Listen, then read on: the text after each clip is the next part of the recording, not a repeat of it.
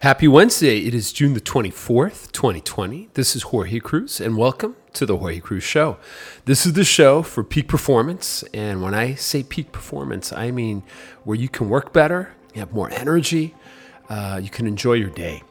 And my life's work to help people get this peak performance has been to help them lower their waist circumference, otherwise known as belly fat.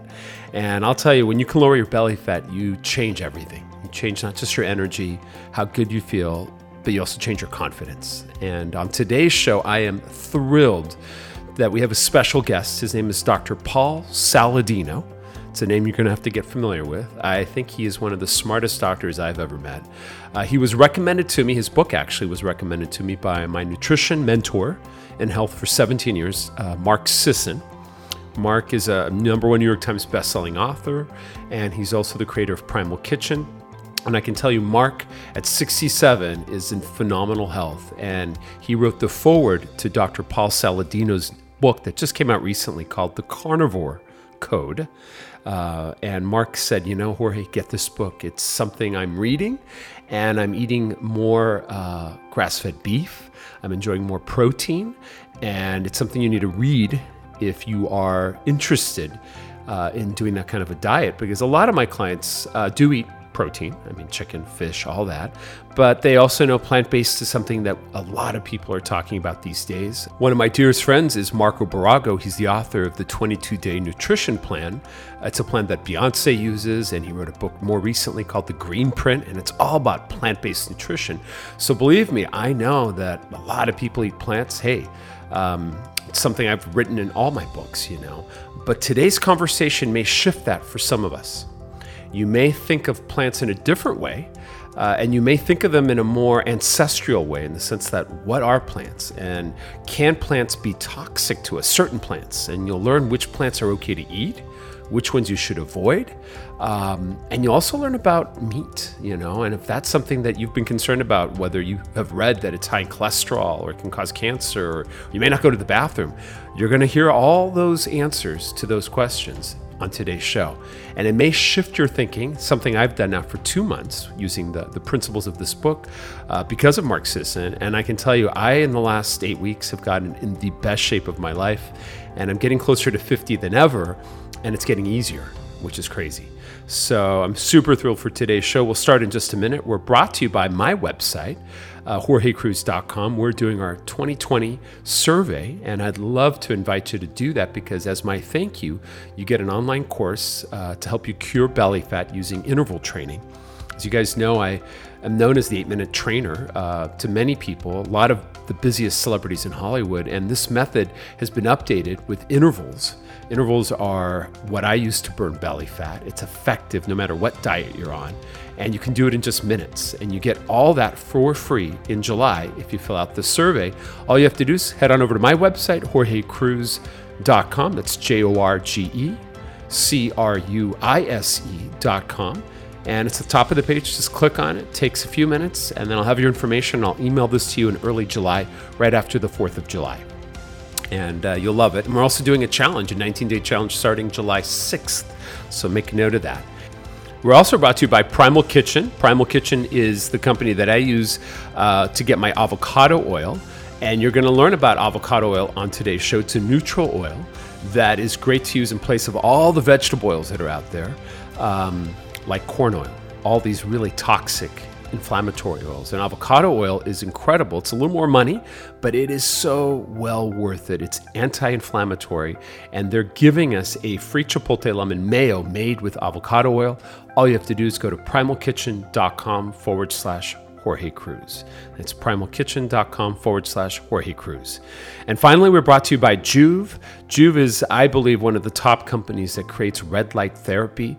If you want to improve skin texture, improve collagen production, they have this red light that I use every morning. I get up early at 4:30. First thing I do is turn it on.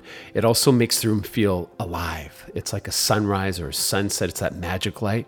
And you owe it to yourself to check it out. Their website is unique, so I'll spell it. It's JOOVV.com. And if you go to joovv.com, JOOVV.com /Jorge Jorge, Jorge, you'll get a free gift with that promo code Jorge, Jorge, when you get any one of their lights. And I use it, I wish I had it in every room, but I use it at my desk. Every day when I stand, I have a standing desk and I have that shine on me. So really great stuff. So with that said, if you are ready to cure belly fat with a diet plan that's provocative and one that I've been testing for 2 months, I am excited to share with you today's show. It's with Dr. Paul Saladino. So let's get started right now. It's a fact. 91% of us have a dangerous amount of belly fat. And it isn't just unsightly. When you have too much belly fat, you're more likely to suffer from aches and pains, low energy, memory loss, and poor sleep, which prevents you from performing your best at work, spending true quality time with your loved ones, and simply enjoying life. The good news is that you can cure belly fat and immediately start to work better, reduce pain, improve memory, and sleep better using simple shortcuts I've gathered. Hi, my name is Jorge Cruz, and I'm known as the 8-Minute Life Strategist to the world's busiest celebrities. I've been a fitness, nutrition, and high-performance living strategist for over 25 years. And you may have seen my work with Oprah Winfrey, Khloe Kardashian, President Clinton, Tyra Banks, Dr. Oz, Tony Robbins, or even Steve Harvey. My passion to find the best science-backed fitness shortcuts has allowed me to write over 30 books and become a multiple New York Times best-selling author with over 9 million books in print. And I know I can help you too. Welcome to the Jorge Cruz Show. Hey everyone, welcome to the show. I have a special guest with me today. As you guys know, one of my mentors in health has been for 17 years, Mark Sisson. And Mark was just on the show not too long ago. And one of the things he shared with me maybe 2 months ago was a book that he endorsed. This is the book called The Carnivore Code. He wrote the foreword. There's Mark's name.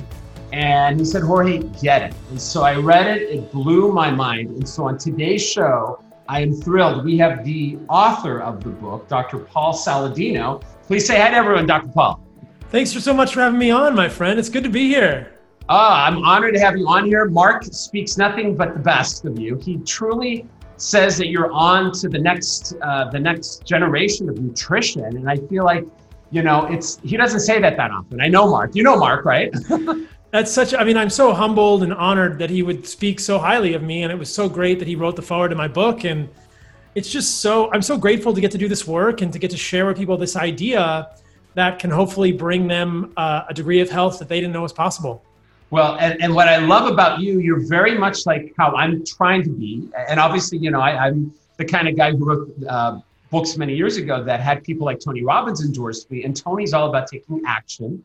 And, Mark is pretty much a man who lives his words. He's a body of evidence and proof. He's the man who's 67 and running around with his shirt off, showing off how good 67 can look.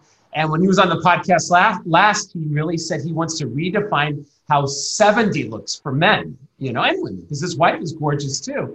And you're kind of one of those guys. I'm not to brag, and then I want to ask you how you got into all this, because I feel like there aren't that many true MDs, and you are truly an MD, as much as I respect people who are chiropractics or people who have other types of, they use the word MD. But you truly are a doctor of medicine, a true doctor. And then this is the shot here. This is your site. I think this is phenomenal. Tell us how you got to become a true MD, and you are confirmed that, so everyone knows you are an MD. Yeah, I'm board certified and as a physician nutrition specialist and in psychiatry. Went to medical school at the University of Arizona. I got my MD there. I did residency at the University of Washington. But the story starts much earlier than that. I grew up with a father who's a physician. Oh, wow. And, I was always kind of curious with a father who's a physician and a mother who's a nurse, what causes illness. I think that I'm an engineer at heart or at mind. Yeah. And I'm interested in the root cause of an illness. And so I really liked biology and chemistry in college. And I thought that I was going to go to medical school. I took about 6 years off after college and did a lot of ski bumming and traveling. I traveled through Europe. I hiked the Pacific Crest Trail. And then eventually the chemistry and biology side of my brain turned back on and said, okay. Yeah. And because of what I'd seen my father go through as an internist, I actually went to PA school, and I was a physician assistant in cardiology for 4 years. Oh, wow. And what I saw as a PA in cardiology spurred me to go back to medical school because I was so saddened and disappointed by the mainstream medical paradigm I saw. It wasn't that the doctors I worked with were not super intelligent or very well-meaning. It was that the whole system was broken and the paradigm was wrong because the paradigm was focused on pharmaceutical treatment of symptoms. We say pharmaceutical-based, symptom-focused. We're just not trained as mainstream physicians now to look for the root cause of an illness. But that's always been something I'm fascinated by, and that's what engineers do. But medicine has kind of gotten away from that engineering mindset. So I went back to medical school, and throughout the second round of my medical training, medical school 4 years, residency for 4 years, I was just obsessed with thinking about where is the root cause of chronic disease. I'm particularly interested in diabetes and obesity and autoimmune disease, and I think they're all connected. And I wanted to think, what is causing this? And I knew from the beginning, it starts with food. Of course, there are many things that cause this: stress, lack of sleep, toxins. But the biggest lever, in my opinion and in my experience clinically, professionally, personally, is food. And so the last 15 to 16 years, I've just been thinking, what food is optimal for humans? And everyone, I think a lot of people ask this question, and you've asked this question. The biggest question I've gotten over my career, and I feel like, not to interrupt you, but to pause just for 2 seconds, is I feel like, if I hear you right, you grew up obviously in a family of medicine, right? Right. And your family studied traditional medicine, both your mom and dad. You started it, took a break, and then some aha moment hit you. What was it that inspired you to go back to school? And obviously you finished that. And now as an author of The Carnivore Code, obviously you're in a different realm now. You have your own podcast, which I want to, at the end of the show, we'll tell everyone the link and all that. We'll tell them about the second edition of the new book coming out. And then I've got some questions because I've been following this now for probably 2 months. I've been modifying it. So, and I've been asking my clients what their questions are because I used to be scared of eating too much meat, mainly because I wanted to poop. And I was like, so Mark said all that straight. He said, you're the guy that cleared up that concern in his mind as well. Right. But connect the dots to that moment where you said, I'm going back, and then take us to where you are today. And then we'll get into the book. Yeah. Yeah. So like I said, I think it was, if I had to pick one moment, it was just sitting in a room with a patient as a physician assistant in cardiology who was doing everything right. They were taking all the medicines we prescribed. They were eating a low-fat diet and avoiding red meat, and they still had a heart attack. And they still had a heart attack, right? Wow. And you think, the system is wrong. Mm-hmm. We're not treating the root cause. What we're recommending to people with diet is wrong. And what we're recommending to people with medications doesn't fix the root cause and has a lot of bad side effects. And I thought, you know what? I am not going to be satisfied personally unless I go back to medical school and do my own digging into what's going on here. And on the flip side, as a PA, I worked for 4 years as a physician assistant in cardiology. I'd also seen some of the most profound health improvements happen when people made dietary changes and lifestyle changes. It wasn't like I was giving someone a statin or a blood pressure medicine and they come in a month or two later and they're 30 pounds lighter. That never happens. What happens is somehow someone gets a spark, a light, and they change their life. They change the way they eat, they change the way they sleep, they change the way they work, and then they get better. And I think, why aren't we telling people this? This is clearly the answer, and how do we do it? And then personally, I was kind of going through my own journey. I had eczema. I had my own autoimmune diseases. I had eczema and asthma, which exist on this sort of continuum of age. I had that as a kid. Did you have it as a younger kid too? I did. Yep. I did. I drink too much dairy. I think casein, the protein in Absolutely. milk. Well, we can talk about all that because I feel like on today's show, you're really going to help us. I mean, Mark has been on your behalf kind of touting your method, but I'm so happy you're here because I think the biggest question people want to know from your studies and from your book is what the heck to eat. But before we do that, finish the story because you went from going to school, working with people, obviously, and then how did you decide to do what you're doing now? Because are you currently seeing people, or now is it just pretty much your show and books and speaking? I juggle a lot right now, so I'm writing another book. I'm writing a cookbook. The second edition of the Carnivore Code is coming out in August. I'm writing a cookbook. I have a podcast. I see clients privately. But a lot of what I do now is writing. and media and talking on things like this, because I realized it's so powerful. So I think that what brought it home for me was just how powerful diet was in my own life, and how I was able to really affect my own eczema and asthma. I never had a weight problem, but my autoimmune disease was very clearly affected by the food I ate. And so that was really the story of how I personally arrived at something like an animal-based diet, which we'll get into. And what's so crazy and what's so interesting about this to me, and why I think this is so important in June of 2020, is that if you go online to Google or to mainstream media, most of what you see will be go plant-based. And I think that's very wrong. And I think it's more than wrong. I think it's hurting people.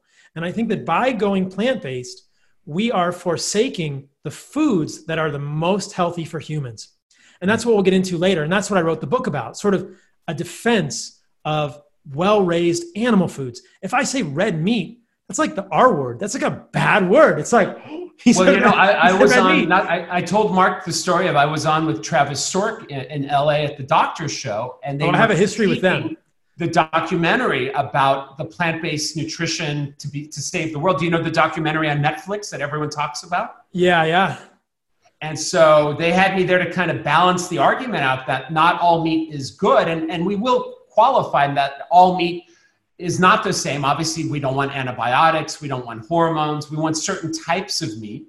And, but, your work is in the lines with, one of my dear friends is Kelly Clarkson, and she changed her life recently using Dr. Gundry. How do you say his name? Dr. Stephen Gundry, yeah. And so your work is in the vein of this. Obviously, it's a little more, I would say, pivotal. I really do feel that. And you're not the only person saying that there's a paradox with going plant-based and in essence that certain plants are to be avoided. I know you have a chart that we're going to talk about that shows from levels of low toxicity to high. And so I feel like, should we jump into the what to eat part, or should we, because I know you also do intermittent fasting, and half of my clients do this. And do you do that as well? Yeah, I do that as well. I think that that's something to kind of wrap it all up in a bow. We can definitely talk about what to eat. Good. I've actually been on Stephen Gundry's podcast as well. We had a little friendly debate, if people want to hear that, because Stephen is a friend of mine. He did a great job in showing us that plants have these toxins called lectins, and we can get into sort of plant toxins. But Stephen is of the opinion that red meat is not good for humans. And so that's something that he and I disagree on very strongly. So my message is pretty different. But in terms of the messaging in the Carnivore Code in my book, what I really want people to know, and what I really am showing you very strongly in this book, there's over 600 references. I tried to write it in a way that everyone could read, but that had so much science that no one could deny it, or at least say that it wasn't well referenced. But what I'm doing in the book is showing you two things. The first is that red meat has been incorrectly vilified, incorrectly criminalized for the last 6 decades. 60 years, we've been told that saturated fat and red meat are bad for us. And we can get into more detail there, and I'm sure we will in this podcast. Of course. That is completely wrong, and there is good science to prove it. In fact, check this out, Jorge. Just this week, in the Journal of the American College of Cardiology, there was a paper published, and this is the Journal of the American College of Cardiology. And I can show you this paper on a screen share. Yeah, put it on screen, please. There's a paper published just this week saying that saturated fat has been incorrectly vilified. And these are a bunch of cardiologists saying, we don't know why everyone says this is so bad, because it's really the weight of the evidence is that this is not bad for humans. Wow, there it is. So yeah, and we'll share the link. If you send me the link, we'll share it. But read the top there. What's it say? Zoom in. Yeah. So basically, this is the Journal of the American College of Cardiology. This is no small journal in cardiology. The title is Saturated Fats and Health: A Reassessment and Proposal for Food-Based Recommendations. And if you read the abstract down here, you'll have to pardon me. I'll just read it so that all the people listening to this will hear it. The recommendation to limit dietary saturated fatty persisted despite mounting evidence to the contrary. Most recent meta-analyses, which is a collection of studies, and randomized trials, which is an interventional trial, and observational studies, which is like epidemiology, found no beneficial effects of reducing saturated fat intake on cardiovascular disease and total mortality, and instead found protective effects against stroke. Whoa. Right? This is your cardiologist, right? It's crazy. And they don't say this too often. This is a big pivotal study. And how many news articles have you seen about that, right? So I'll read the last sentence of the abstract here. Whole fat dairy, and we can talk about how dairy might be triggering for some people immunologically. Yep. Whole fat dairy, unprocessed meat, eggs, dark chocolate are saturated fatty acid rich foods with a complex matrix that are not associated with an increased risk of cardiovascular disease. The totality of evidence does not support further limiting intake of these foods. So this is what's crazy, Jorge. That's incredible. This is the Journal of the American College of Cardiology saying we've been wrong for the last 60 years. And I talk about all this in my book. This is not in the news. We're not hearing this on the We're not hearing this. This should be front page news, But this is the first we're going to get it there. Book. Let's get it there. That should be one of our goals, because let's do this, if you don't mind. Let's get into what to eat, because I love that you do intermittent fasting. Most of my clients do a 16-hour fast. Right. I do a 20-hour fast. Do you do something in there in between, probably? Yeah. So what I have found, so in terms of how I structure my meals, I think intermittent fasting can be so helpful. I will eat 2 meals. Give yourself a window, a specific window, or? Mm-hmm. Yep. So I eat breakfast and a late lunch. I don't eat dinner. It's 4:40 p.m. here in Texas. Yep. I live in Austin, Texas, and I ate dinner 2 hours ago. There you go. And I ate breakfast at about 10 o'clock this morning. So that was a really small eating window because I was traveling this morning. Yeah. Usually I'll eat breakfast around 8:30 and I'll eat dinner/lunch at 2:30 or 3 p.m. I won't eat dinner. That'll give me at least a 16 to 17 hour eating window. I think for most people that is plenty big. Yeah. You don't need to go over that. But the key, in my opinion, and this gets into a little bit of biochemistry, I think that overnight, in that overnight fast, you do want to deplete liver glycogen and put yourself into a state of temporary ketosis. Mm-hmm. I'm a huge fan of the stuff that Mark has talked about with, I think that carbs are not the enemy, and we can get into the nuance around carbohydrates, but that every night we probably should get into ketosis and wake up in the morning when the glycogen, which is stored carbohydrates in your liver, are used up. Your body's going to make some ketones. That is when your body does this autophagy or house cleaning. Yeah. So I like to do that. We've talked about that on the show a lot. Mark has talked about it. I like to do that on a cyclic basis. Housekeeping, that happens. Yep. Yeah. I think we should probably do that every night or most nights, which means either having an eating window that's in, later in the day or an eating window earlier in the day. But for most people, the 14 to 16 hour fast between dinner and breakfast is going to accomplish that. There are so many studies that show, at least observationally, epidemiologically, and then corresponding animal studies in mice, that having a window with this autophagy permission time frame is really beneficial to humans. So I think that it's pretty clear that we know when to eat as humans. That's easier. What to eat is the tricky part, and that goes back to the first question, which is, what are humans supposed to eat? We know when to eat. Don't eat all the time, right? Don't eat all the time. But what do we eat? And this is what the book is about, saying, hey, for 60 years, you've been told red meat and saturated fat are bad for you. They're not. They're the best foods on the planet for you for so many reasons. And the second part of the equation, which kind of borrows a little bit from Dr. Gundry, but I would say advances his notion, is that plants exist on a spectrum of toxicity. Look, plants are rooted in the ground. If they let every animal just walk up to them and eat them like a free salad bar, there would be no plants and no ecosystems on this earth. All plants on this earth, whether it's kale, broccoli, cauliflower, or the bush outside your house, have developed thousands of toxins to dissuade insects, fungus, and animals from eating them. So plants exist on a spectrum of toxicity, and humans have a variable ability to detoxify those plants. 100%. So it's a very real possibility that for some people like myself, including many plants in the diet, could potentially trigger problems, could trigger leaky gut, could trigger GI issues, gas, bloating, constipation. These are not fun, or could trigger skin issues and other autoimmune disease. And I go into all of this in much more detail in my book. So those are the I think two this premises. is brilliant. So let's talk about let's talk about diet then. Let's dive into that, because I love that we're so aligned with intermittent fasting. Right. And you know, a lot of my clients, celebrities or people online or people that buy books from what I've done, usually work out in the morning on an empty stomach. I don't know if you do that on occasion. You usually work out before you break your fast or after. Do you mind? I'll do both. It depends on the day. I think I'm interested in chronobiology as well. And sometimes I feel like working out a few hours after I wake up, I get a better workout, but I think they're both good. Yeah. So that's great. So let's talk about this. I think we get the message that we're going to talk about meat. And I think for any meat lovers out there, they're going to be so happy to hear why they don't have to be concerned about that. And I'm sure we'll talk about why we don't have to worry too much about too much fiber, because I know Mark talked about that. Because a lot of people think if they go on an Atkins type of diet from the 80s, that they're going to have that heart issue, but you already addressed that today. So that's solid, brand new science, literally. And I don't think Dr. Atkins was way off, although certain distinctions I think you can clarify that have been better refined.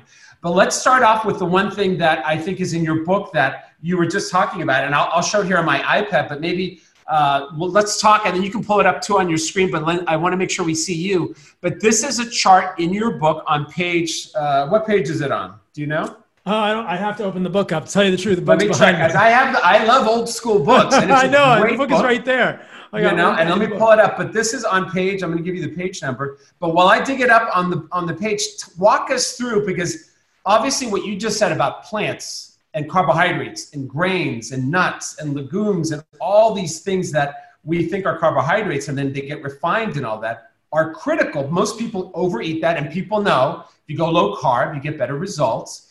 And you are saying that we can eat certain possible plants that are less toxic, and you have two food pyramids. So I think we should show both. If you don't mind, can you show us, which one should we do first? Let's just show the plant toxicity chart. Do you have that one? Right. Yeah. So in the book, I'm going to pull up the page number. Go ahead. In the carnivore code, I realized that it's not about everyone just eating meat all the time.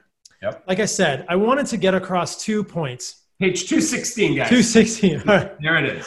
I wanted to get across 2 points in the book. Red meat is not bad for you. It's been incorrectly vilified. Plants exist on a spectrum of toxicity. If you make good quality red meat the center of your diet and you realize which plants might be more toxic, that is 98% of the message that I'm sharing in the book. It's not to say that you have to give up all the plants, but if you have autoimmune issues, if you're struggling to lose weight, if you have fatigue or mood problems or GI problems, gas, bloating, constipation, thinking about which plants you are eating and which plants might be causing you problems is really the key. And this gets into what I call a carnivore-ish type diet. In the book, I get 5 tiers of a carnivore diet. And the first tier is the tier that's going to be most broadly applicable, and it's carnivore-ish.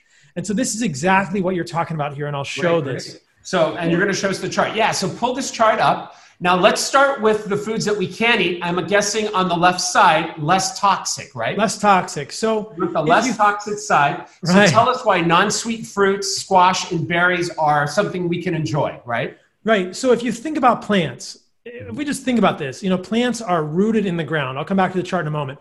Plants are rooted in the ground. Please. They don't want to get eaten. And like I said, they've developed toxins.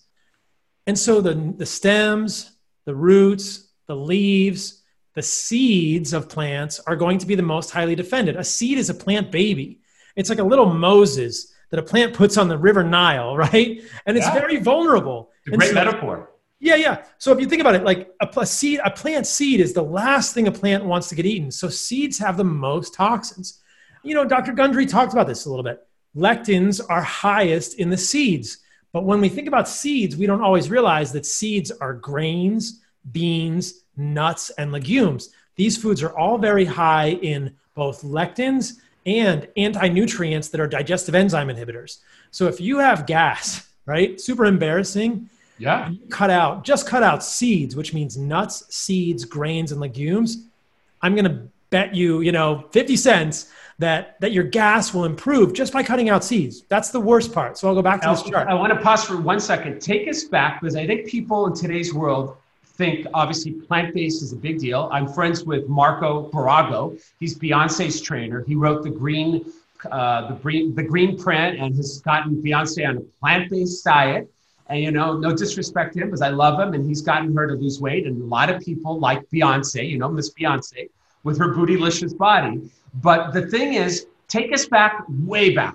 Like, take us back, not 10,000 years, like take us back. I mean, Mark says we've been eating healthy animal fats for 2 million years.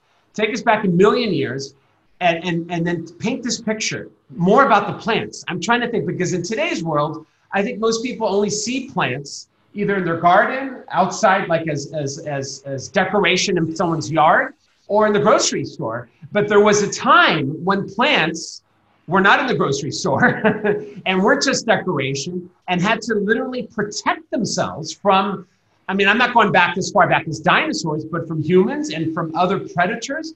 Paint that picture of why a plant is designed to protect itself, because I think we think of plants as harmless and they can't protect themselves, but they can, can't they? They have been protecting themselves. Animals and plants have been co-evolving for 450 million years. Long before. Say that one more time. How many years? 450 million. I mean, if you look at have mechanisms to remind us. Well, dumb it down for everyone. So these plants don't want them to be eaten. Why? Because they want to grow, right? I mean, they want to grow. They want to reproduce. If you think about animals can kick you, bite you, gore you, hit you with their antlers, or run away, or sting you, right? And insects too. Yeah. What can a plant do? There's a cactus or a rose that has thorns, and some plants, are a little bit spinier than others. But the majority of plants out there have no defenses that you can see.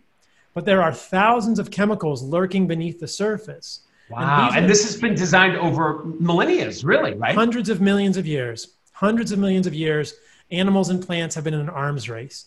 So in the book, I suggest this is a thought exercise. Imagine that you and I are going to go to the beach and I'm going to bury you up to your head in the sand, right? Remember this as kids? Sure. I'm going to bury you really, really tightly so you can't get out. And you're like, oh, this is fun, but I can't move. And then I say, oh, I'm going to joke around, Jorge. I'm going to paint your face like a soccer ball.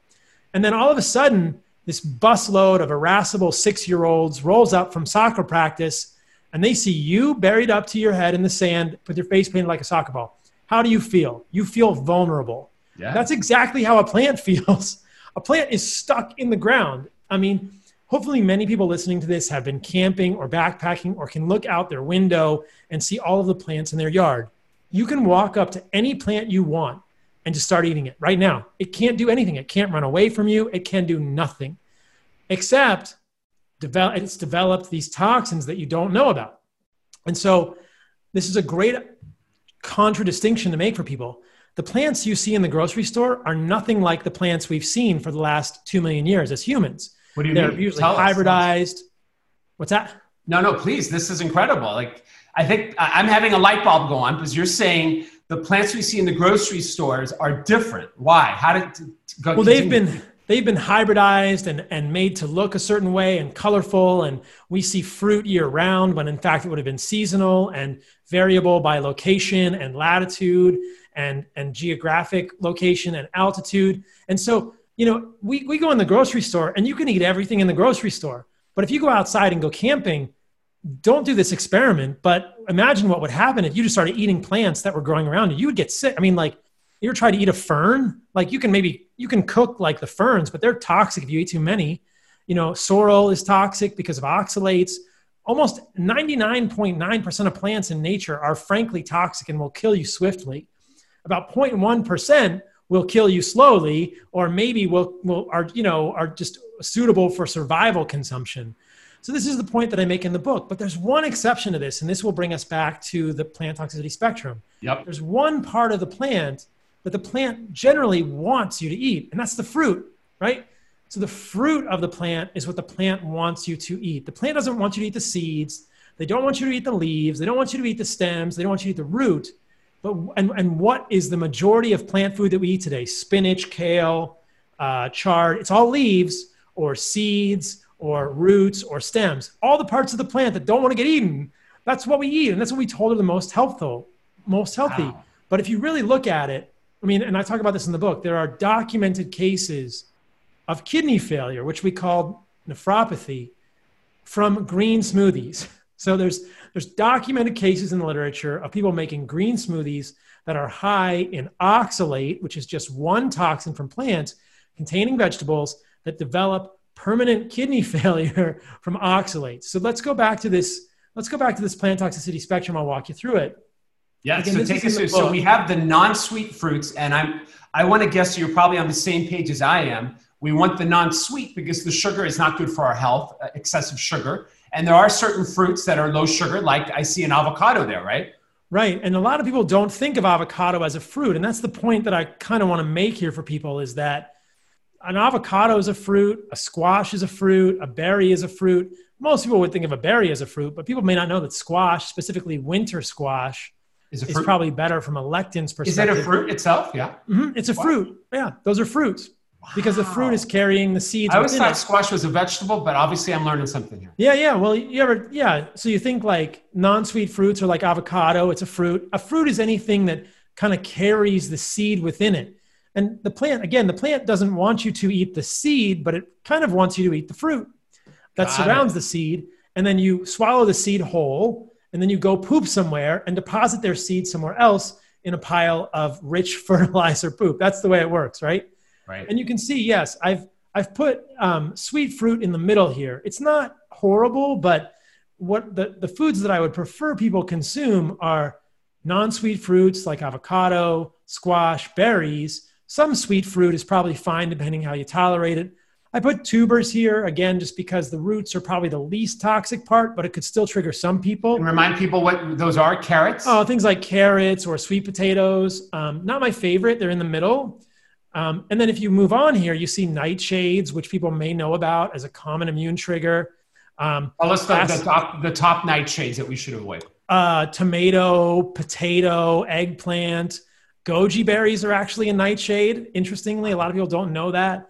But those are the big ones: tomato, potato, eggplant, those kind of things, and capsicum spices. So things like chilies are nightshades, and those can cause a lot of problems for people digestively. Chili peppers are a nightshade. And then here you can see I put brassica, and brassica are things like kale and collard greens, and these are a big problem for people. Brussels sprouts? Brussels sprouts, yeah. So everyone thinks this is healthy, but these are plant leaves. And in the book, there's a whole chapter about the type of toxins that are found in this family of plants. The type of toxins in kale and spinach and collard greens affect the thyroid negatively.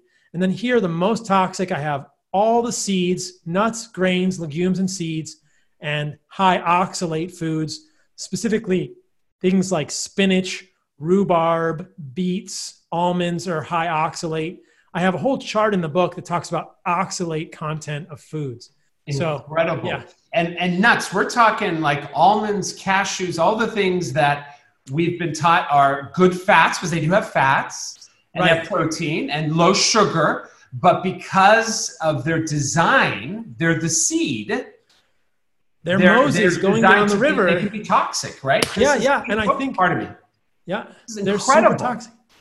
Yeah, I think that people, it will cause cognitive dissonance. And I know that people listening to this may be going, I can't even believe this. He's blowing my mind. This is a big one to take in, but I will tell you, the results have been shown in science. Your book has documented this. And I feel like with this less toxic section of the spectrum, obviously you can supplement that with certain things like the I was going to ask you about lettuce, but lettuce is on the list. Where's it on? Where's lettuce? So lettuce is an interesting one. I think it's a leaf. I see it on the one that says less toxic, right? Yeah, I actually moved it. So where did it go to? It went to sort of a little more toxic side because I thought, it's a plant. This is one of the revisions that I did between the first edition and the second edition. So You've got the first edition graphic there, but the more I thought about it, I was like, I think lettuce it's probably the least toxic plant leaf, but I'm still not very happy about it because the problem with lettuce is that it's a leaf. So it really accumulates a lot of the toxins in the environment. So we know that kale can accumulate thallium, which is a heavy metal in the environment. Lettuce is going to accumulate anything that's in the water that's sprayed on it. So the leaves of plants, again, they accumulate too many of these toxins in a bad way. And lettuce is a plant leaf, and indeed it does have defense chemicals too. But let's just say this for the sake of argument for now, to keep it simple for everyone watching and listening. If you're not watching, it'll be on YouTube, it'll be on IGTV. But if it's the audio version, guys, basically, I would say we draw the line right before we get to the nightshades, if you know what I mean. And so things that are are on, I would say, on the okay pyramid. And you have a pyramid to show us, yeah? I do, yeah. I got 2 pyramids. So and you call this the carnivore-ish list? Carnivore-ish. This is tier 1. Show us that, because I feel like that's what I've been following now for almost 3 months because of Mark Sisson. And I'll tell you this, I mean, Paul, I don't know if I can compete with you and Mark, but my stomach here, you know, and I'm almost 50, I'll show everyone, it's pretty flat, you know? Right. And this has helped tremendously. As much as I love interval training, it's been pretty solid. And I've seen some incredible results with my energy, keeping up with my teenage sons. I mean, I feel incredible. But show us this pyramid, and then we'll go to the next level. And then we'll talk about why we love meat and why meat is good and all that. But all right. Yeah, and we can definitely, and I know show we us talked this about one. What is this one? Before the podcast, I definitely want to show I want to talk to your audience more about how to really get that flat stomach, because there's a few nuances we'll get to. But this is in the book. This is the nose to tail carnivore-ish food pyramid. This is what I would consider to be tier 1, right? Yeah, okay. And, you know, at the bottom of the pyramid are the animal foods, and we'll clarify some of this in a moment. Yep. At the bottom of the pyramid are the animal foods that I think should make up the majority of our diet. We have eggs, red meat. This is chicken or turkey. And I want to talk about the sourcing of this important, and this is pork. And the sourcing of the pork and the chicken is very critical. We'll come back to this later. For sure. And then above that, we build on that with kind of like seafood. And sardines, right? Low toxicity fish. And collagen. Love collagen. And so these are connective tissues of animals and organs. So this is the part that a lot of people are not familiar with. Very few people eat liver. Very few people eat heart. But that's one of the things that I think is important to remember, that our ancestors ate these foods. If we can incorporate them in our diet, we will be healthier from a nutrition perspective. There are lots of ways because of the source of vitamins, correct? Without it's having a source of plant-based unique source, vitamins that we get need it from these organs, right? It's a source of unique vitamins that we need to have a healthy metabolism, yes. And then you build on that with the least toxic plant foods like we just talked about. And then at the very top of the pyramid, I think we all need the source of calcium.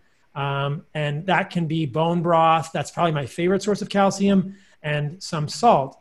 And then I'll just show you, to contrast with that. Yeah. I'll show you we'll come to the full carnivore pyramid. It's pretty similar.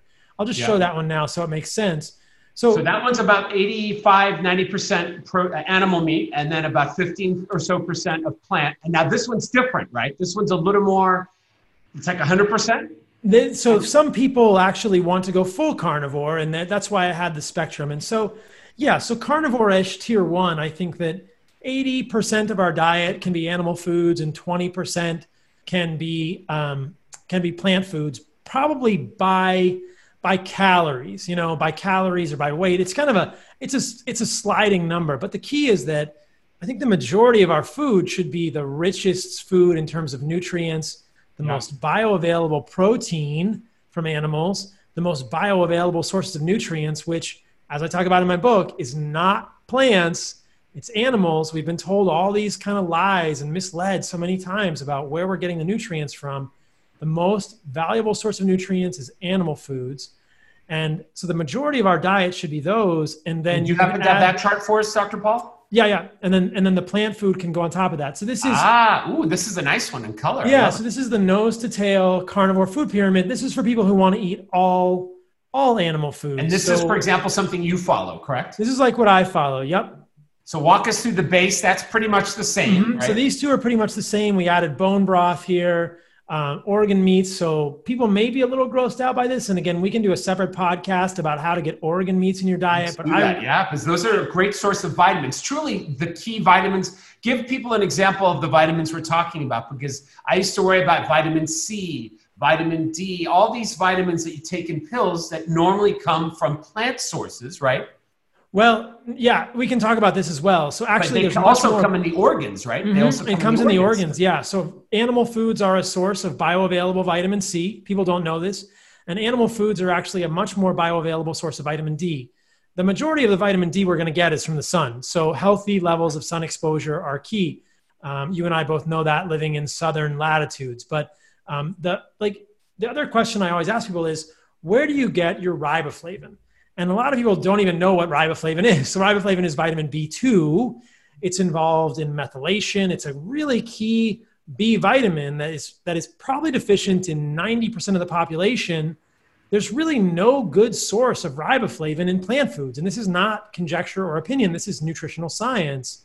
And so where do you get your riboflavin from? You get your riboflavin from either heart or liver. Animal organs are the best source of riboflavin. You can get some in muscle meat, but you're not going to get enough in muscle meat. So questions like this, and then people then I'll ask people, where do you get your creatine from? Well, you're only going to get creatine in red meat. Okay, where do you get your carnosine from? Red meat. That's the only place you can get it. And you were asking specifically about the organs. There are many things, like where do you get your copper from? Well, really the only place you're going to get copper is liver. Where do you get manganese? Again, liver. It's like there's unique clustering. So that's another piece of the book, is that animal foods are the key foods. And then of the animal foods, if we can incorporate some organs, even just liver or heart occasionally, we're going to do much better. If muscle meat is the only thing you can do to start, that's great. Adding some eggs to that from the right sources, which we'll talk about, will help a lot. Egg yolks and muscle meat is a really good start. But if you really want to thrive, I mean, I hear stories about this all the time when I work with clients who are hesitant to try liver. My mom made that for me. It's gross. And the first time I can get them to try it again, they just say, wow, I haven't felt energy like that in years, because you just got this big infusion. You got the perfect multivitamin. You got very bioavailable zinc, manganese, riboflavin, anserine, taurine, all these things that are, it's uniquely found in the organ meats.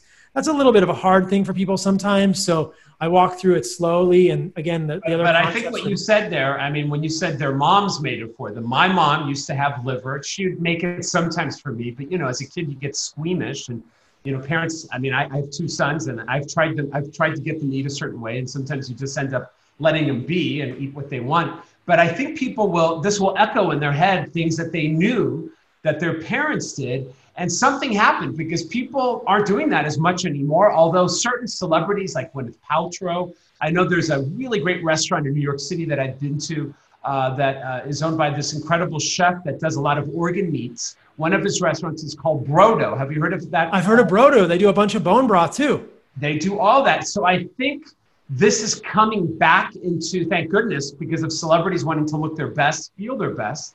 I feel like people are hearing this, but I think you're right on, because I feel like a lot of my clients all know I like to break my fast with some sort of collagen, at every meal. And I do that. I think people understand that bone broth is why their skins and connective tissues and joints are going to be healthier. And you can't get this from organ meat or from the non-organ meat, right? You can't, and you can't get it from, collagen is a source of glycine, and so organ meats are similar. They're analogous. They're a source of unique nutrients.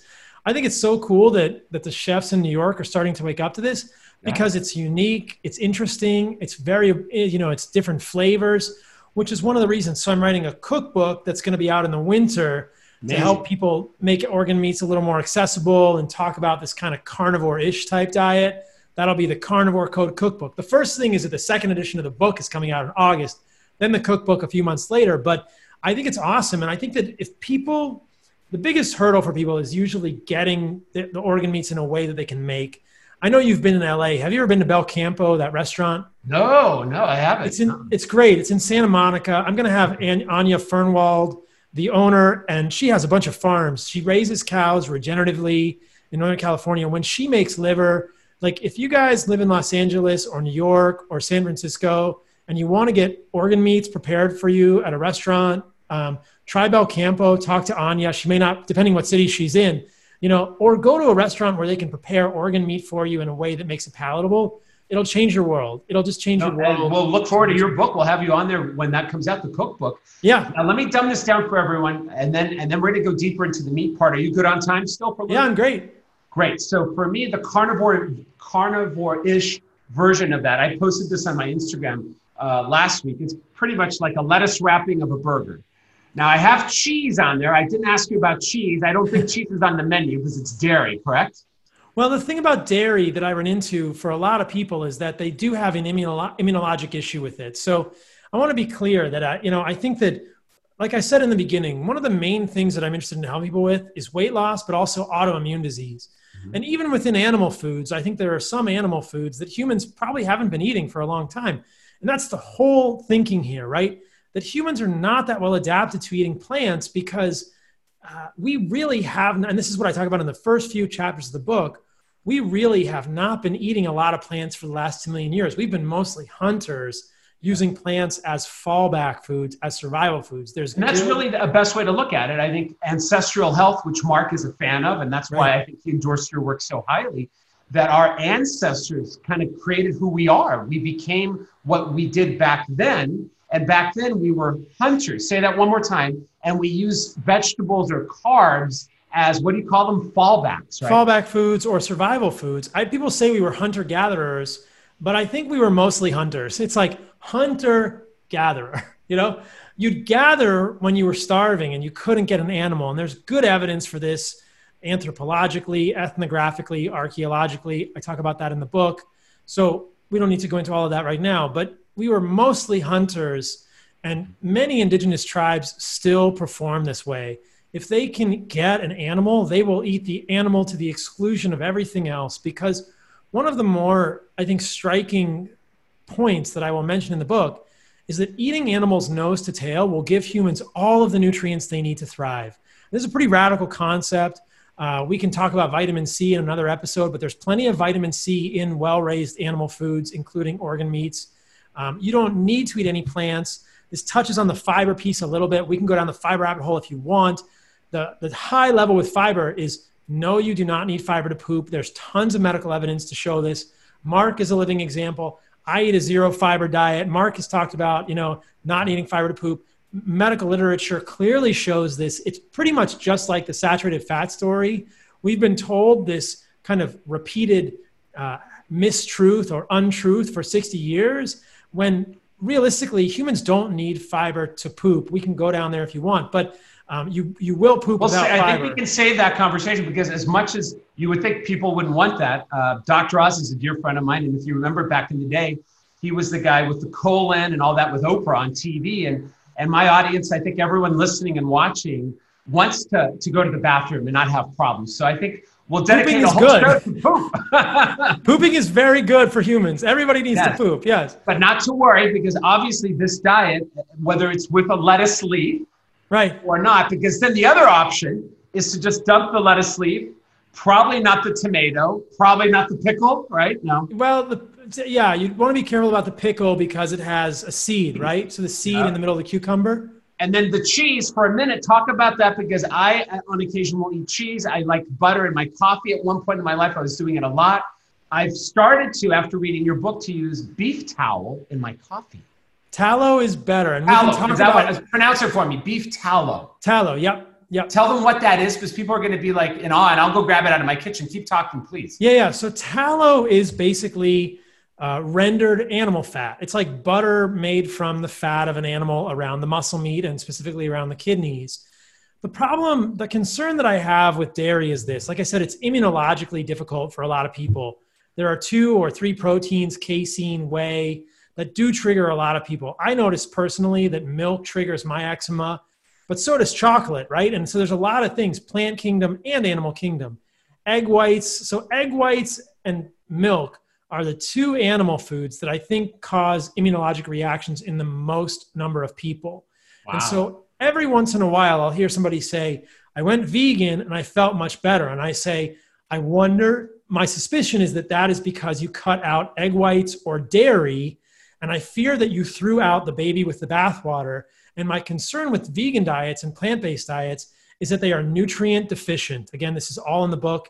Too much for one podcast. I think we're going to do a bunch of podcasts. Absolutely. But if you really look at where you're getting your nutrients, whether it's riboflavin or creatine, you are not going to get them from plants. And so plant-based diets can work as an elimination diet, but you might as well be fasting.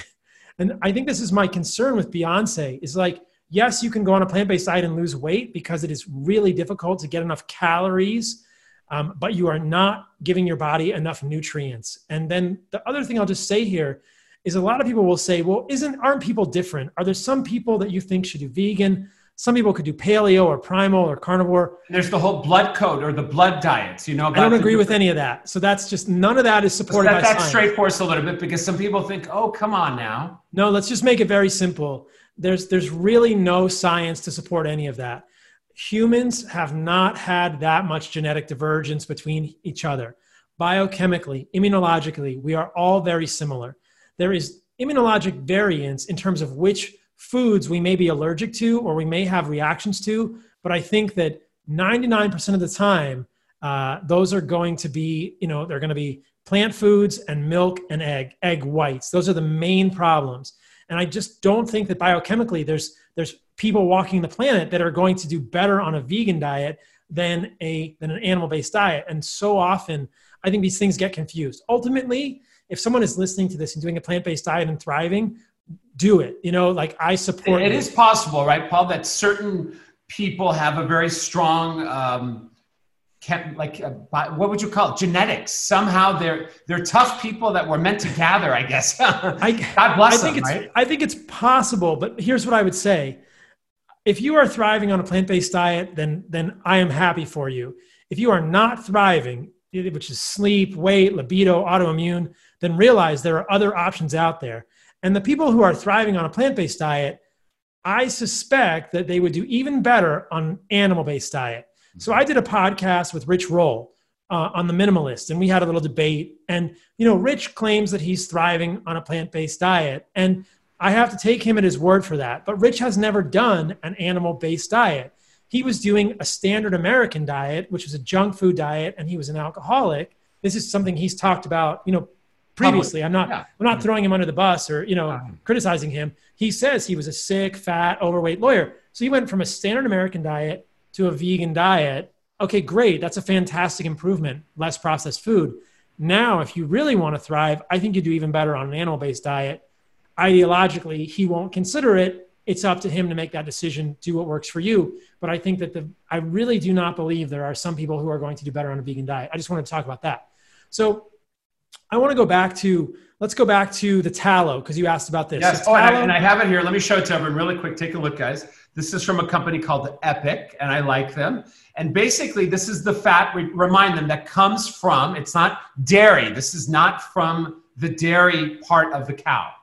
No, it's from the cow, but not the dairy. It's not milk fat. It's actual rendered fat from around the kidneys usually, which is how our ancestors used to do it. It's what we used to make rendered fat out of. Now, so this isn't butter. This isn't any of that. This is fat from the actual inside of the animal around the kidneys.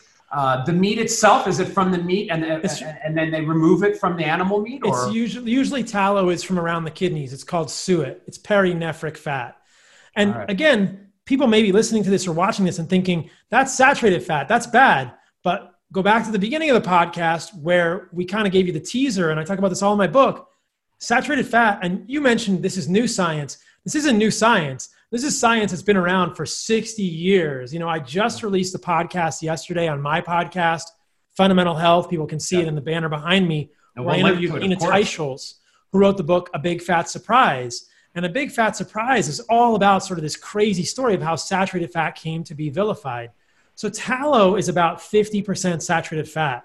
I think this is a great segue to something that I think your listeners are really going to be interested in, which is how to get a flat stomach by eating certain types of fat. So I know you're friends with Oprah, and I know that she's had struggles with weight despite doing Weight Watchers. And I really have a strong suspicion that I know why. So if you think, and I'll say this at a high level, and if you have people listening who are science-minded or biochemistry-minded and they want more information, they can listen to my podcast with Nina Teicholz or go to my social media at Instagram at CarnivoreMD and hear my Instagram videos where I go into this biochemistry.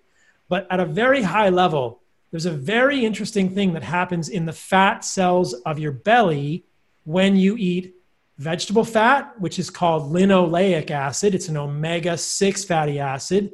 So this is vegetable seed oils versus saturated fat, which is like stearic acid or palmitic acid from an animal, right? So we don't have to talk about the chemical differences between saturated and polyunsaturated fat, but the very clear evidence emerging, and this is the take home, is that unsaturated fat from vegetables, corn, canola, safflower, peanuts, soybeans, these oils make the fat cells in your belly grow. And it sounds crazy. Say that one more time. So these plant seed, the seed oils. The vegetable seed oils, which are very high in an omega-6 called linoleic acid, make the fat cells in your belly grow. They make them responsive to the hormonal signals from insulin, which is spiked when you eat carbs, to grow. So you and I talked about this offline before the podcast, and I said, if you really want your abs, your belly, Jorge, to look really good, cut out all of this linoleic acid and just eat saturated fat as much as possible from the stearic acid and the palmitic acid, right? And these are the fats that have been vilified, while the WHO and the governments are saying eat corn, eat canola oil, because those lower your LDL. Again, this is a whole rabbit hole we can go down, why that's completely false and really problematic paradigm to think about. Yeah. But these vegetable oils, and they are in everything, and this is what's so scary for your listeners. If they go to get a restaurant dressing with salad, it's going to have canola oil. That is making your belly grow. It's going to have safflower oil. If you go to a restaurant, the food is cooked in safflower oil. That's going to make your belly grow. I'm telling you. What do you think about using alternatives like an olive oil or an avocado oil if they have that? Or would you rather just have it naked? I mean, you can be as frank as you want. I mean, I think that those are an improvement, but here's the key. While the vegetable oils make the fat on your belly grow, the saturated fats in tallow make it shrink. They make it shrink. Say that again. So you're saying yes, the vegetable oils make it grow, and animal fat, beef tallow, makes it shrink. Is one of them. There are different types of tallow as well, right? Well, no, basically beef tallow is the main thing. Tallow is associated with beef. You could make tallow out of bison, but yeah. So you want, and this is from ruminants, so you really want the tallow from beef. You don't want chicken fat or pork fat. So this is what I want to talk about with Weight Watchers. This is the problem with Weight Watchers. They're not going to distinguish which type of fat you're going to use. They're going to tell you use corn oil or vegetable oil or canola oil. So the devil's in the details, and I think this detail has been overlooked over and over and over. You've said this, and I'm going to echo it. Calories are not the same. That's the problem with Weight Watchers. It treats all calories as the same. And that's why they do the point system. And that doesn't work because linoleic acid in these vegetable oils is poisoning the fat cells in your belly and causing them to grow. If people don't believe me, do the experiment. Write me, write Jorge. You will be amazed. I'm going to do a whole podcast on this. But how incredibly interesting that the foods that have made up the majority of our diet throughout our evolution, the saturated fats that occur naturally in animals that are healthy for us, as the Journal of the American Cardiology is now acknowledging after 60 years of bad science, are also the fats that make us resistant to growing belly fat. Wow. This is what Dr. Oz needs to be talking about on his show, because I'll say it again for emphasis. If you want to... So, and basically this is a huge point when it comes to what to eat. Yes. We want to embrace fat, but not all fat. And you're absolutely right. Most modern methods of weight loss, as modern as they are, don't get into the details. And I hate to say it, but as you said it, the devil's in the details. And so the detail is, drum roll, say it one last time, please. Vegetable oil makes you fat. Saturated fat makes you thin. And when people wake up to this, it will be a revolution. There's a lot of roadblocks ideologically. And I want to get into the nuance here, just one more step. But I think if the people listening to this do one thing or two things, they can include more red meat and cut out those vegetable oils in their diet, you will lose weight. You will lose weight. If I could give you a money back guarantee, this podcast is free because Jorge is amazing, right? I'll give you 50 cents. Like, this is a free podcast, so we can't give you money back, but you will lose weight and you will be healthier for it. I think this is brilliant. And just to put people at ease to some degree, we're not talking all these plant fats, because fruit, and I want to call them fruit fats, but like coconut oil. Tell me about that. Where does that sit? In avocado oil, because those are kind of the newer ones, and olives. Olives are fruit, correct? Olives are a fruit. Avocado is a fruit. Yes. Let's talk about these. Coconut oil is all saturated, but it's short chain saturated. It's myristic and lauric acid. It's really the long chain fatty acids, which are stearic and palmitic, which are 16 and 18 carbons, that appear to have this relationship on the gut. So on the fat in your belly, we don't know how coconut oil does, but coconut oil is way better than vegetable oil. I think tallow is the best. Now, when we get into olive oil and avocado oil, those are monounsaturated fats. Those might have a neutral effect. We don't really know. They're probably not, they're almost certainly not as bad as vegetable oil, but they may not be as beneficial as saturated fat. So they might be neutral, but saturated fat. And again, this sounds crazy. I promise you all, I've talked about the very deep, high-level biochemistry on other platforms. We can get into it later if you want. This may not be the place. Take my word for it. Read my book. But do the experiment yourself, like Jorge's going to do, like Mark Sisson has done, and see how it happens. But if you really, there are a lot of people now championing this idea that vegetable fats are bad for you. And so this idea is not very foreign. But I don't think anyone is talking about it with regard to the ability of the abdominal fat, of the belly fat to grow. And so this is a new idea. And the last point that I want to add here, so the reason Weight Watchers doesn't work for Oprah, in my opinion, and I hope you're listening to this, Oprah, because I'm happy to consult with you, is that she's using vegetable oils. Or Weight Watchers is not telling people. And I want to kind of say it, out loud, because I don't think it's her fault or a lot of people's fault. Exactly. When you go to the grocery store, my kids, they're not following a very strict diet, and they'll get corn chips and potato chips. And I know there are certain companies that are definitely moving away from these vegetable oils and using like avocado oil and olive oil to make chips and all that. But most products, tell everyone, because it really isn't their fault, are made with canola oil. I mean, even Whole Foods, I know there was Mark and I talked about this once, they have their deli, but most of all their vegetable dressings are made with canola oil, and they're Exactly. Whole Foods. I mean, how much higher up can you get? That's Whole Foods, right? Exactly. And that's full of linoleic acid. And so the last piece here that I'll tell people at the risk of overwhelming you all is that you also, when you're selecting meat, one of the reasons I'm such a fan of red meat, and I kind of teased this early when I talked about the pyramids, is that if you're eating pork or chicken, it's very important what that animal eats. So I think most of the listeners will understand that we want to eat animals that are raised as well as possible. We want to eat animals that are grass-fed, grass-finished cows. We want to eat animals that are eating their species-appropriate diet, in air quotes. Now, a chicken eating corn and soy is not eating a species-appropriate diet. A pig eating corn and soy is not eating a species-appropriate diet. What happens to the fat of those animals is that fat becomes enriched in linoleic acid. So if you want to eat chicken or pork, be careful what the animal is eating. This is why it's so much easier to make the majority of your meat red meat. Because it's grass-fed, and that is the grass. That's the grass that they're supposed for the species, right? Exactly. So you could be getting linoleic acid, and this is what I want to, you and I were talking, and you said, did you talk to Mark about this? And I haven't. I'm sure he's figured this out on his own, but I want to talk to him more about this. If you are eating pork, and most pork is fed soy, you are getting vegetable oil in the fat of that pork. You are getting linoleic acid in the fat of that pork. It's almost like someone put canola oil into the pork because of what the pork is fed. Because that's the pork crazy. What? I mean, not to interrupt, but what did pigs? I want to call them the proper species. What do we call pigs?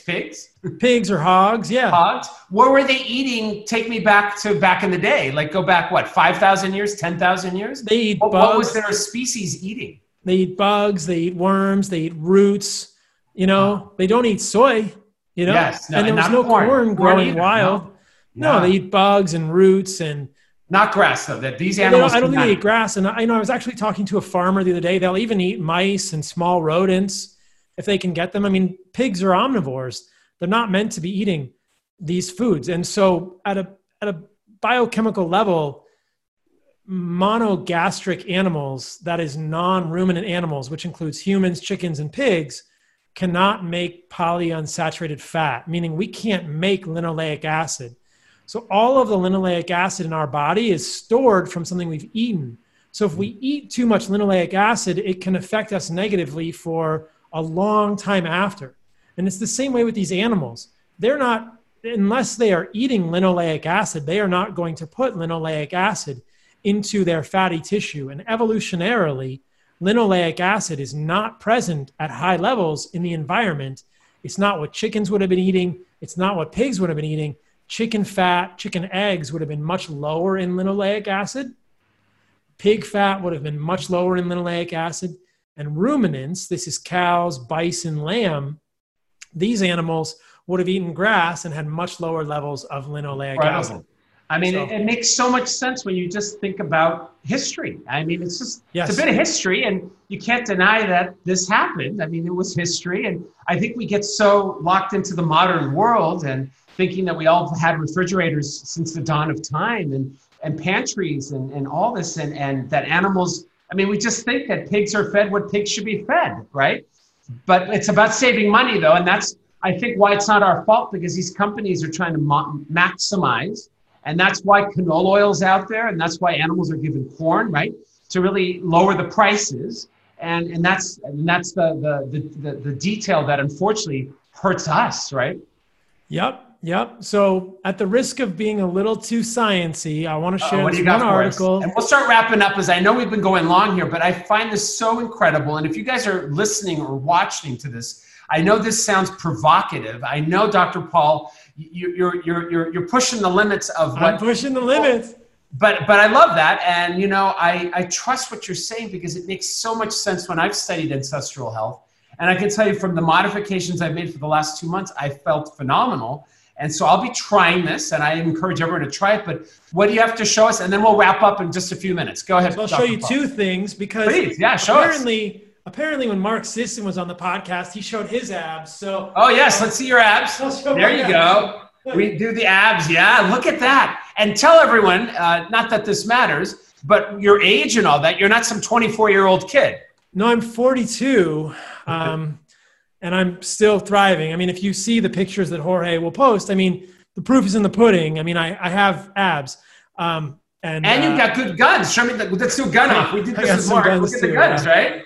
I got some guns, coming from obviously your diet and your workouts, because you do both. It's mostly diet. I mean, it's definitely genetics and diet, but I do work out and I am healthy in that way. So, and the second thing I'll show will be just for your super geeky readers. It's just an article. It's done in mice, but they're giving mice dietary stearic acid, which is saturated fatty acid found in that tallow, and it leads to a reduction in visceral adipose tissue. This is belly fat.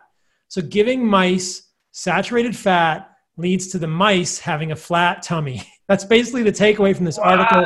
Will you send me that, please? I'm going to share all this with everyone. Send me the link, would you? Yeah, I'll send it to you right now. Yeah. So this is what our podcast is about. It's really about helping people get a flat tummy or flat stomach in less time. I've dedicated 20 years of my career to this, and I can tell you, this is a pivotal conversation, because to know that something like this little jar of beef tallow, literally fat can make you healthy, and you can lose belly fat by eating certain fats, but not all fats are the same. And not all fats are the same.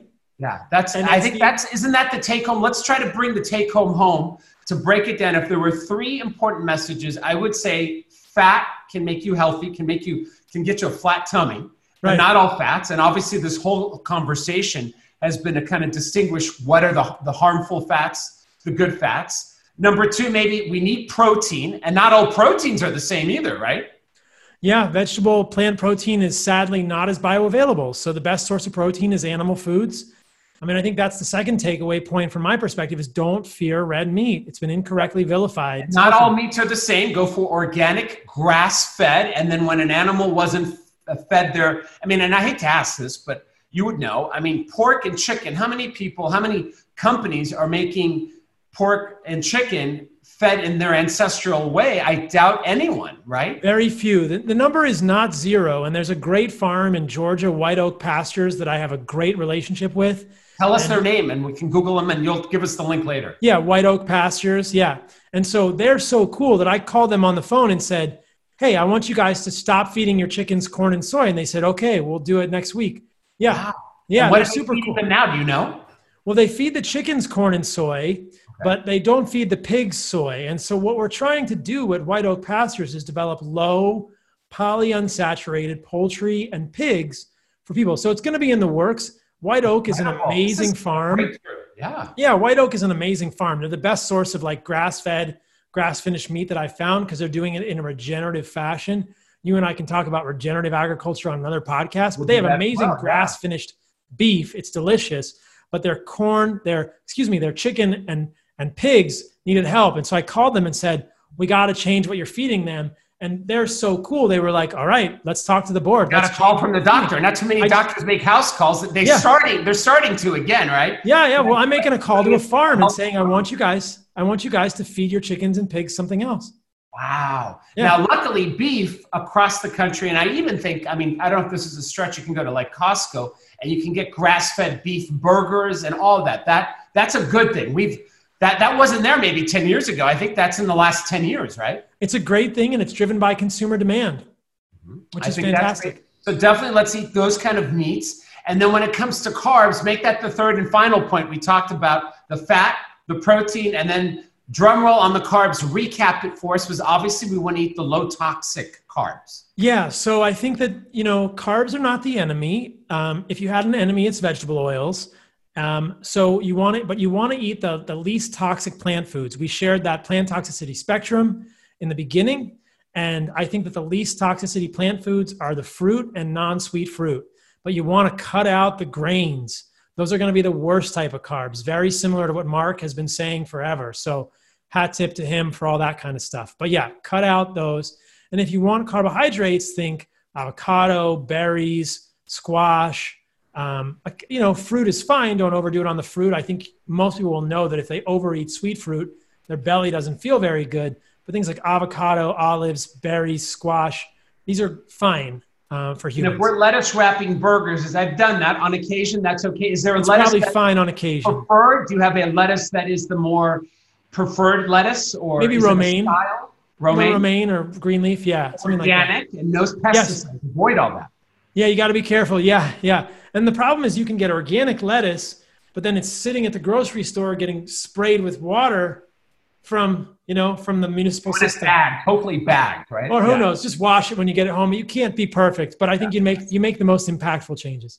And then obviously, I think we got to dedicate another, we have a few podcasts to do, obviously, but, people in today's day and age will drink alcohol, will drink beverages. We can maybe get into that another time. Mark taught me to drink water, and I like this brand. I'm sure you've heard of Mountain Valley. I love those. Yep. So I drink water. You probably would recommend plenty. If there's a beverage, maybe let's end with that. What is the beverage of choice? I hate to ask. Is it water? It's water. It's not very exciting. Think about what your ancestors ate. I think, I'm so grateful for all of Mark's support. And in a way, I think maybe I can carry the torch. He's still carrying the torch, but maybe I can continue to carry the torch with him on this sort of primal movement. And I think that the next iteration is around this plant toxicity spectrum and realizing, hey, your ancestors just drank water.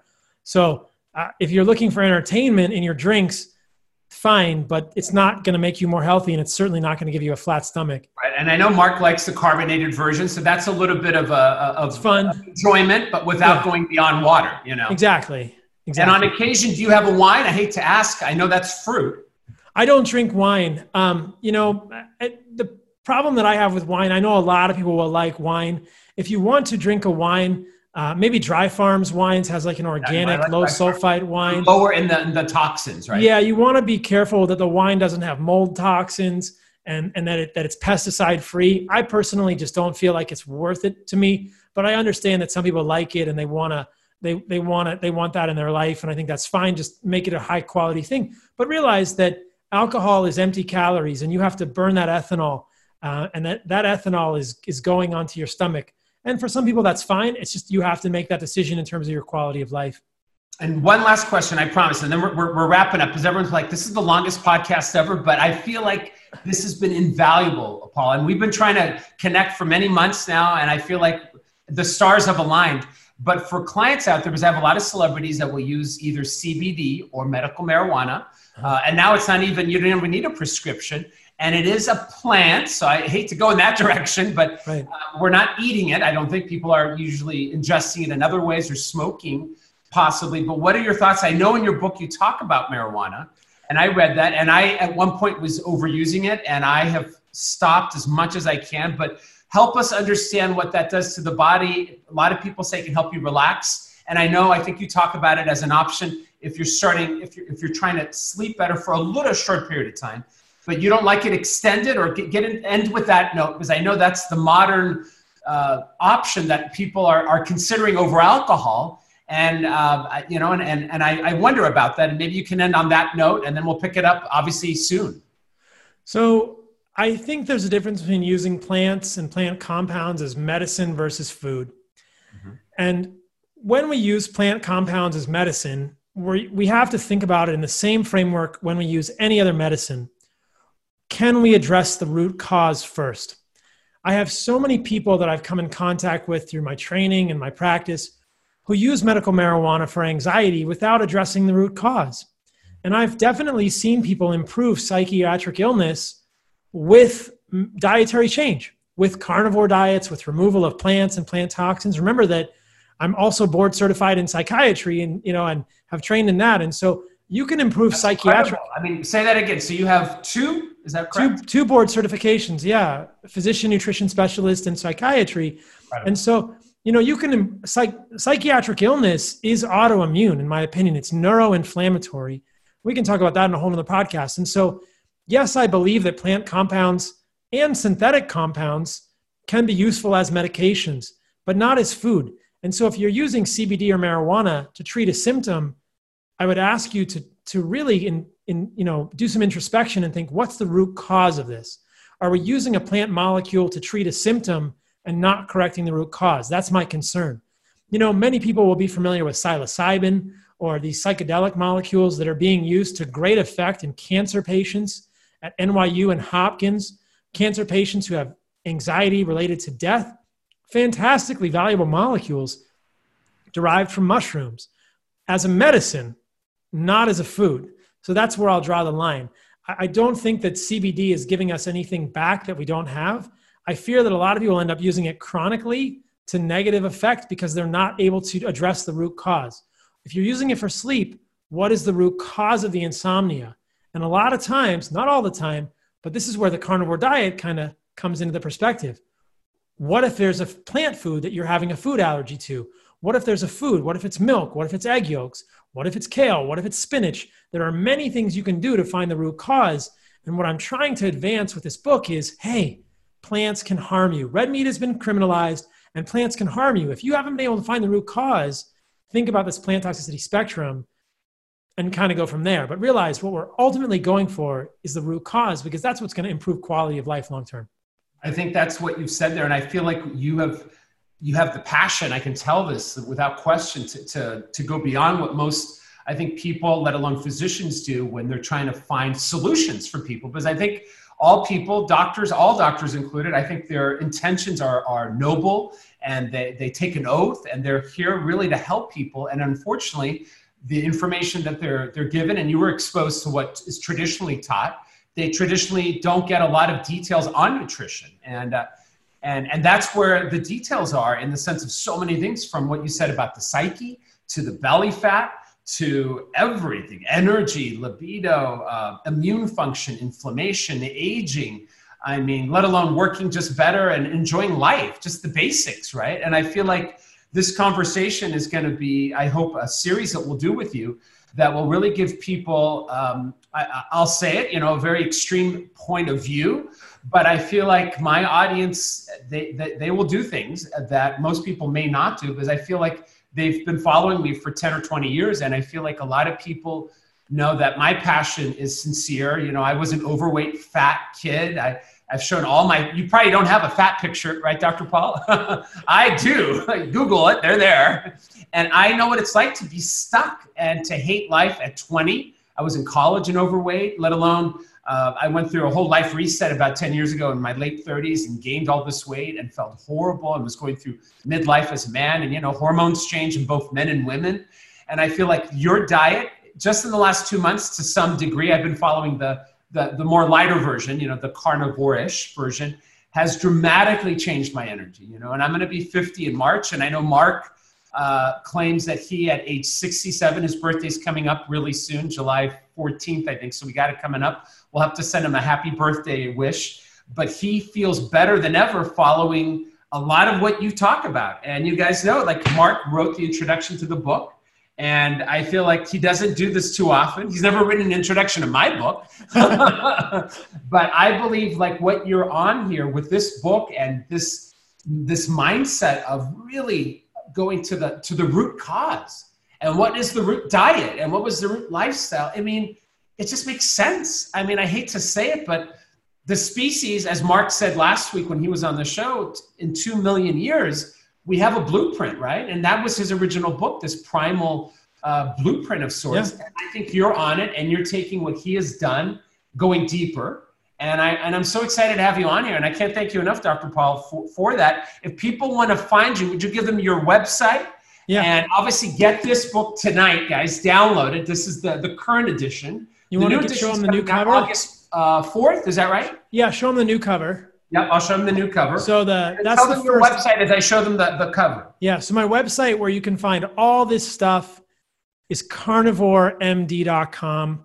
The book is pre-orderable. Thank you so much for your support. Here it is, guys. Take a look. That's the second edition. It's got steak on the cover. I know. The second edition will be out August the 4th. The first edition was a bestseller.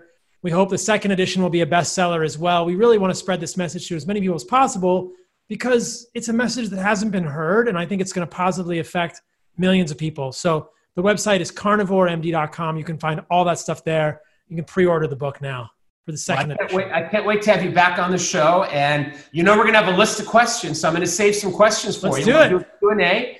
And I feel like, summer is here, and I think people are motivated to have their guns. If they're ladies, they want the nice muscle. Right. They want a nice flat stomach. They want energy. They want to feel young again. And I feel like you've given us a blueprint with your book to do that. And I hate to say it, but it's darn easy. It's not a complicated diet. It's not a complicated diet. There's a little bit of nuance. I think the hardest part is just being willing to think open-minded in an open-minded fashion and unlearn things that we've learned that may be wrong. I think that I'm not asking anyone to believe me, at face value. That's why I wrote the book with the references, and I have lots of content out there, but I would ask people to approach it with an open mind because I think it is really life-changing. No, and I would agree with that. And I trust Mark for so many years. He's led me to a path from intermittent fasting to you. So thank you to our man, Mark Sisson, and I feel like what you shared today is invaluable. So thank you, Dr. Paul. And I love the last name. Mark and I always chuckle because your last name, Saladino. I know. It sounds like you like salads, but that's obviously that's your dad's name. And I love it. I think it's just life, right? It's ironic that your last name, no relation to the salad family, I don't think, right? No. But Mark actually came up with, I think, is the most clever rendition of my name. And it's salad, I ? No, period. I love that. He's so on it. So, yes. So get the book, guys, by Dr. Paul Saladino, officially Dr. Saladino. And thank you for sharing all this. Give them the website one more time where people can follow you and get all your links. The website is? carnivoremd.com. And then we'll provide all the links to everything you showed. If you don't mind, shoot those to me and I'll add them up. We're putting this up today. So thank you so much. And I look forward to our next conversation. I feel like if people have questions, they know where to find you. We'll link to your social. But thank you so much, Paul, for your time and for dedicating what I feel is your career to this, correct? This is my life's work, man. And I'm very happy and grateful to be able to do it. It's a blessing for me, and it's challenging sometimes. But yeah, thanks for actually having me on. I can't wait to hear what people think and come back on and answer more of the questions. You bet. And hopefully we'll eventually be able to have some water together in person when you come back. I hope so. I hope so. Yep. All right. Well, cheers. Thank you so much. Hey, it's Jorge. If you have one more minute, I wanted to address something that I think is super important. And that is if you need help with anything from the show, if you need help about losing belly fat, if you want help about intermittent fasting, if you want help about exercise, interval training, anything at all, I want you to join my Fit family on text. It's a brand new service I've just launched. And if you really do need help, I want you to text me right now. It really is that simple. You'll be part of my texting family. I have a group of people that I work with via text, and it's all for free. So I'd love you to join. All you have to do is text my Malibu number. It's a 424 area code number. So I'm going to give it to you right now. Jot this down. Or while you're listening, text me right now. I mean it. 424-228-9548. And you'll join my Fit family. Let me give it to you one more time. It's area code 424-228-9548. Now, it's going to work only in the U.S., so I have to say that if you're listening to our show outside of the U.S., sorry, no international texting yet, at least. And but 80% of you in the U.S. should be able to text me. I know if you have T-Mobile, you have to put on premium service or something like that. But this is free, and I'm going to be giving away a lot of my time on this texting service. A lot of free things like our Belly Fat Cure course will be announced on here. So if you've done my survey, this is how you'll get access to it. I'll be doing special live stream events only for people in my texting community. And I'll be announcing my next 19-day challenge on there as well. So really utilize this, and you'll get first glances from our show as well. So it'll be a great chance for us to connect, and I may even call you and FaceTime you. So it'll be kind of a fun thing. Again, the number, text me. Literally do it right now. Area code 424-228-9548. And I look forward to having you join my Fit family. Take good care and God bless. Peace and purpose.